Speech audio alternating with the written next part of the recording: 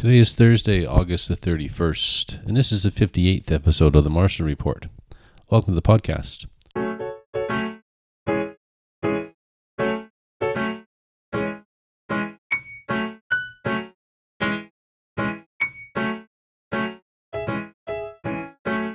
In this episode, crime, trails and cemeteries, the GDP of real estate, swimming pools, the ebb and flow of real estate agents, homegrown speculators, real estate investment trusts, tiny houses and Airbnbs, Keynesian economics, serious debt levels, selling Newfoundland and buying Vancouver, and Techies and Spotify in the news. Let's get on with the show.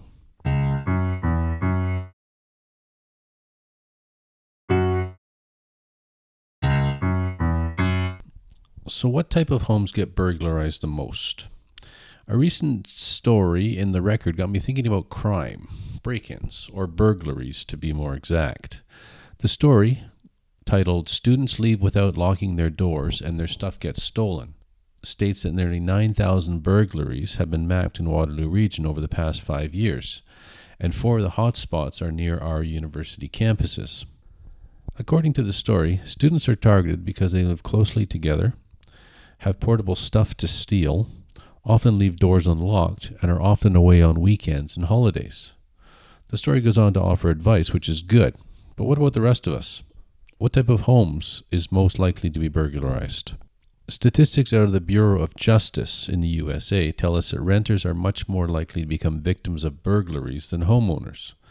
This is probably because plenty of people come and go out of apartment complexes daily, while homes only have a few family members who enter and leave. The burglary rate for rental homes is 3.27%, whereas it is 1.83% for owned homes. Interestingly, smaller apartment complexes have higher burglary rates than single-family homes, but buildings with 10 or more units actually have lower burglary rates than single-family homes. So here's the breakdown. 28% of burglaries occur in buildings with 2 to 4 units, 25% in buildings with 5 to 9 units, 22% in single-family homes, and only 19.7% in buildings with 10 or more suites. And there's some surprising facts about burglaries as well. Most burglaries take place during the daytime. Most take place between 10 a.m. and 3 p.m. Most homes are burglarized during warm summer months rather than cold winter months. A typical burglary lasts 10 minutes.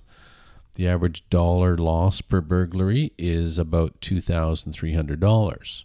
Police solve about 14% of burglaries, and a typical burglar lives within 2 miles of the victim and may even know the victim. The top reasons for break-ins include drugs, money, and thrills and revenge, and burglaries are hoping to find cash, jewelry, illegal or prescription drugs, electronics, clothing, and shoes. In Kitchener-Waterloo news, earlier this summer I discovered the Laurel Creek Trail from uptown Waterloo to Manulife near King Street at the Expressway. It's an interesting ride with all kinds of scenery. The city has a network of about 200 kilometers of trails and multi-use pathways, but only 2 trails, the Iron Horse Trail and the Trans-Canada Trail, have any formal signage. The city has a new cemetery bylaw that is expected to be in place by September. According to other things, it requires permission for anyone looking to take photographs or video at Parkview Cemetery on University Avenue.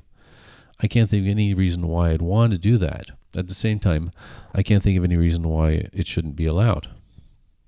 In general news, it was a slow August in real estate, and that was just fine with me. I was busy enough over the first part of the year to sustain my love of being busy and productive for a while. I'm rested up, though, and now ready for the autumn market.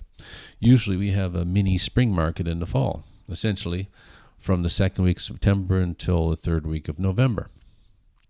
Stats Canada reports that real estate commissions, land transfer taxes, legal costs, and fees for inspecting and surveying homes make up almost 2% of Canada's economy.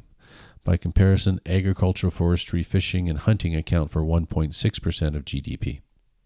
The high price of urban real estate and soaring cottage country prices have led to a surge in backyard swimming pool construction. Since 2008, job growth for real estate agents has surged at 10 times the pace of Canadian job growth. Now, as the market is expected to shrink, so too will the number of agents.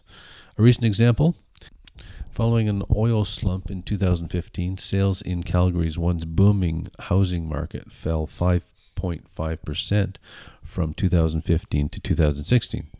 There are now 5.4 fewer realtors in that city than there were in 2008. In the recent past, many Canadians had the view that market speculators are foreign individuals, but there has been increasing evidence which specifies that speculators are mainly from Canada. Real estate investment trusts, or REITs, tend to have long-term leases and less tenant turnover, meaning fewer opportunities for landlords to raise rents.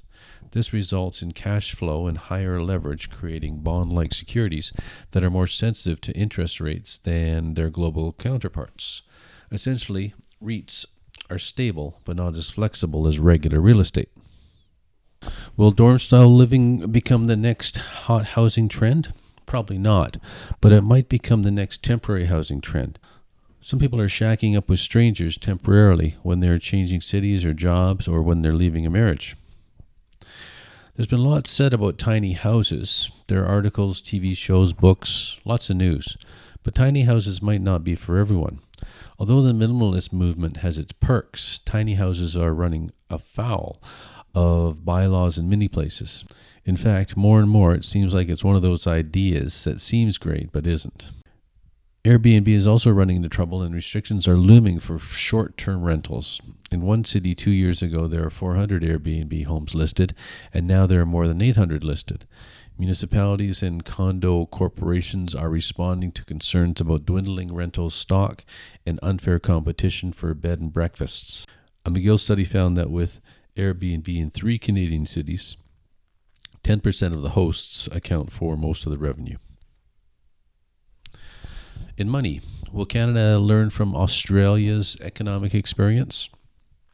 The present government's budget deficit policies should not be dismissed as dangerous or irresponsible. Well-invested, borrowed, or newly created money can have many positive effects on the economy. This is Keynesian economics. With Canadian debt levels a serious concern by the early 90s, one expert emerged with a plan to balance the books. Sell Newfoundland. The price? $500 billion. And here's some brief history of foreign buying in Vancouver's real estate. Starting in 1976, the Canadian government rolled out a program to attract wealthy Hong Kong immigrants. Those with $365,000, or $1.5 million in today's dollars, in net worth, who invested $183,000, or $772,000 in today's terms, could come to Canada without any ties. The immigrant had to create one job and establish either a home or have a child attend school. And speaking of Vancouver, the 10-year visa led to housing booms in Vancouver and Toronto. The government began offering the 10-year visas in February 2014. As a result, in that first year, the number of travel visas handed to Chinese nationals tripled to 337,000. The visas, which allow people to travel freely to Canada each year and stay for at least 6 months at a time, have sparked an explosion in foreign travel and property speculation in Canada, particularly from China. At the border, the Canadian Border Service Agency has been warning Americans that their right to bear arms ends at the border. From 2012 to 2016, gun seizures across Canada were up 175%. And in tech news, a new report finds that the worst American employees are 57% more expensive than Canada's top-notch Techies. And Canadian office space is a bargain too. Shopify's Q2 results showed a 75% revenue increase as it celebrates 500 merchant milestone. Shopify posted second quarter revenues of $151.7 million.